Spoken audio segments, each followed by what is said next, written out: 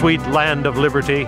Our founding fathers not only pledged, but gave their lives, their fortunes, and their sacred honor to obtain our God-given liberty. Now it's our turn. Liberty can only thrive if it's alive in the hearts of a freedom-loving people. I'm Dan Matthews, and I'm pleased to welcome you to Freedom's Ring. Here's our host and constitutional lawyer and minister, Alan Reinach. Welcome back to Freedom's Ring, my friends. Our guest today, Melissa Rogers, has worn many hats over the years as religious freedom activist, as an academic, and in government, and now is the author of Faith in American Public Life. It's been a decade since we heard from her here on Freedom's Ring. So, Melissa, welcome back to Freedom's Ring. Thank you, Alan. It's great to be back.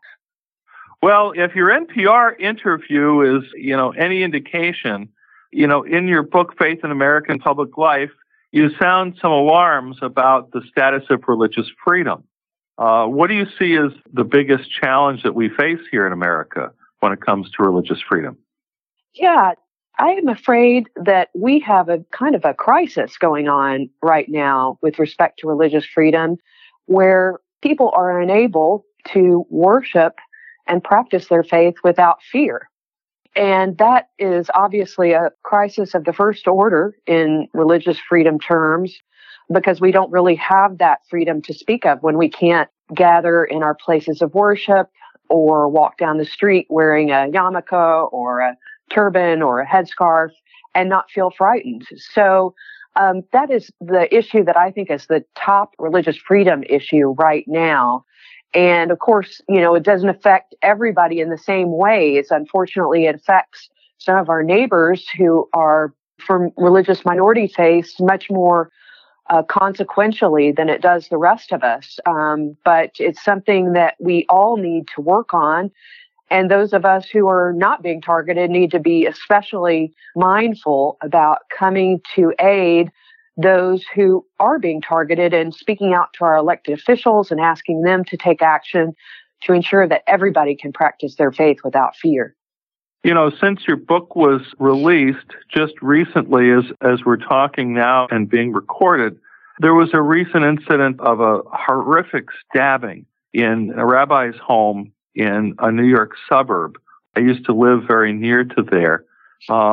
And so I know the Jewish community is in fear. In fact, I understand there's a rally tonight in New York for the Jewish community, but there's also been shootings in churches.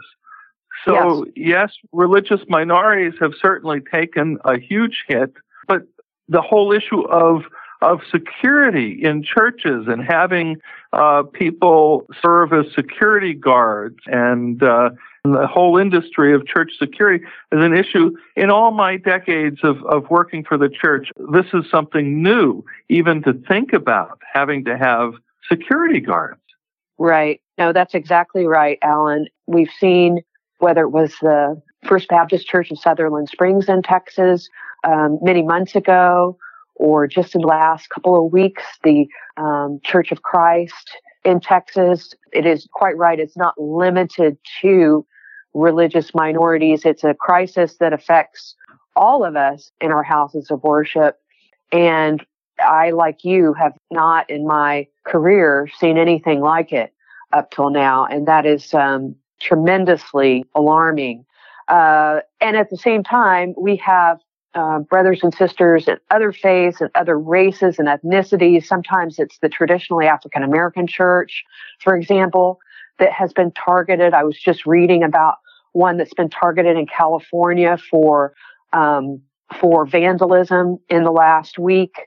And so we have a crisis of different dimensions, but certainly a crisis generally in terms of the safety and security of people in our own country and around the world when it comes to our ability to practice our faith without fear.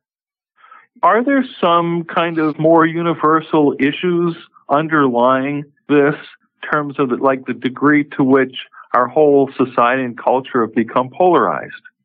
Well, perhaps. I think that one thing that has not been helpful to the process has been, a fear-mongering on the basis of religion, race, or ethnicity that we've seen I think more commonly in the last few years, that has been a particular concern, I think.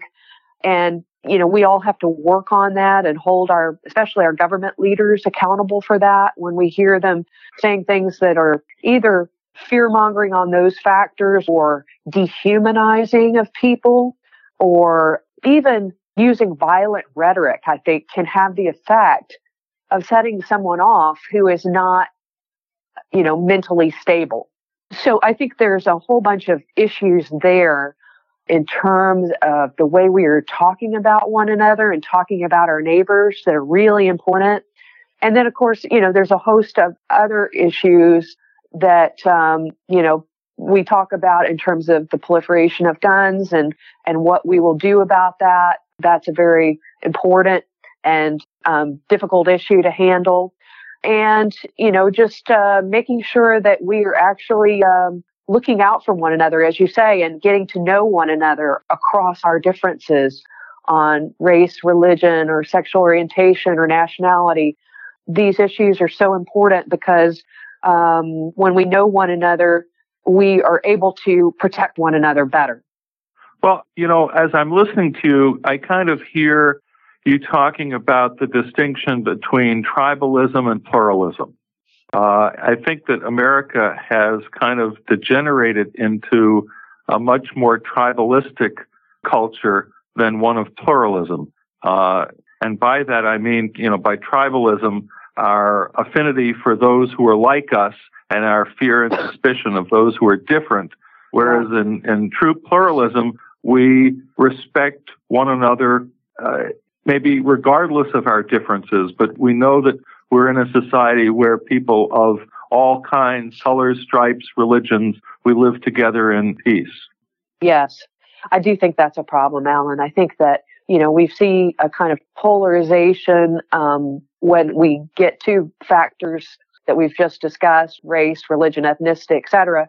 But we also see a dangerous polarization along political lines where, I think it was some polling recently that found that people were aghast at the thought that their child would marry someone of a different political party, and friendships not extending across political differences as they used to with greater frequency.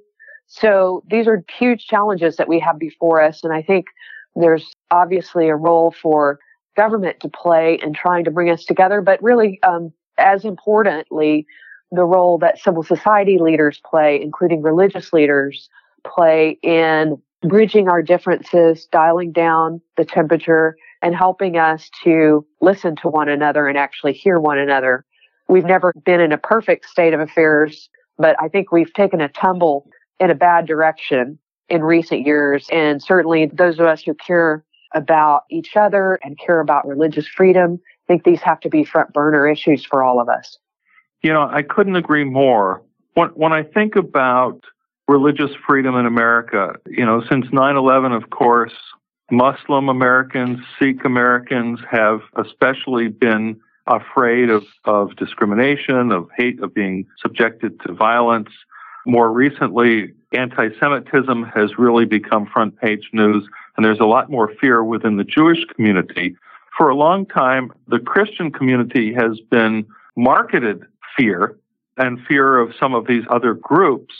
And there's been quite a bit of debate lately about the extent to which Christians' fear of losing religious freedom is warranted. And I wonder if you could address that subject briefly. Yeah. Well, I think those of us who are Christians, even backing up some, have to remember that, we traditionally have been the majority in the country, and that's changing, at least white Christians, that is changing demographically. And I think we all need to be very sensitive to the fact that, we have to recognize that the Constitution actually instructs the government to act as if there are no second-class religions in our country. All religions are to be equal under the Constitution. Now, we all have our own faiths and beliefs, and government should protect us in practicing them, but the government itself shouldn't favor one religion over another. And sometimes I think as Christians, because we have demographically been the majority, we tend to make an assumption that our faith ought to be favored. And I think that would be wrong. And we have to get a level of comfort with that and indeed work hard to extend the liberties we've enjoyed to others. I think, to the extent there are other questions that are dividing Christians and dividing Americans, whether it's issues of discrimination on the basis of sexual orientation or gender identity, for example, or issues related to abortion and contraception. Those are obviously hot topics where people will disagree and Americans will disagree, people of faith and Americans. And I think then we need to, to listen to one another and look at the context where the issue is arising and, be sensitive to the context. So, happy to talk about that more if you wish, but I think it's, that is one of those issues where we're having some trouble right now, and we definitely need to do a better job of communicating across our concerns and resolving them with due respect to everybody's dignity, including, LGBT people, women, and others, of course, including those who have views that are in tension with some other human rights, including the right to equality on behalf of LGBT people. Sure. Well, and this is a very divisive issue, of course. My own church, Seventh-day Adventist Church, has been supportive of a legislative initiative called Fairness for All that would protect both religious freedom and rights for LGBT persons. But it strikes me, going back to the fear issue, while, there is some legitimate concern ultimately as to, if there are winners or losers in the culture wars, but there are other fears which I think are overblown. Going back to something you said earlier, the fear that somehow Christianity won't be preferred and promoted by our country, as though the gospel needs the helping hand of government, right? Right. Yeah. I always go back to a quote that I'm sure you know. Our friend, forebear John Leland, Baptist pastor John Leland, who fought for religious liberty at the founding of our country. And he said that the fondness of magistrates to foster Christianity has done it more harm than all the persecutions ever did. And so I think it's very important for the government to treat all faiths equally, because that's the right thing to do as a matter of conscience and respect for people's conscience. It's also important to remember, and at least I would make this point, and I think you're making it too, Alan, that when a religion receives support from government, it actually can do real harm to that faith by distorting it, magnifying teachings that the state likes and minimizing teachings that the state does not like, such that we're left with a funhouse mirror version of our faith rather than an authentic one. So, I think this idea of the American experiment, that no religion is preferred over another and all people are treated equally, no matter their faith or lack thereof, is a brilliant idea that has worked not only to protect everybody's rights of conscience, but to actually have the effect of helping to ensure the integrity of faith itself, including ones that have traditionally been in the majority, like Christianity in our own country. We're going to have to leave it there. Our guest today, Melissa Rogers, author of the new book, Faith in American Public Life. I hope this discussion has whetted your appetite to get the book and read it.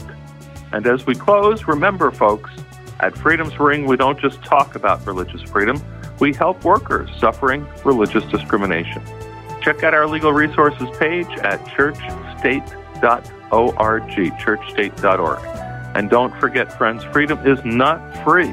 Be informed. Get involved. This has been Freedom's Ring. I'm your host, Alan Rana. Until next week, let freedom ring.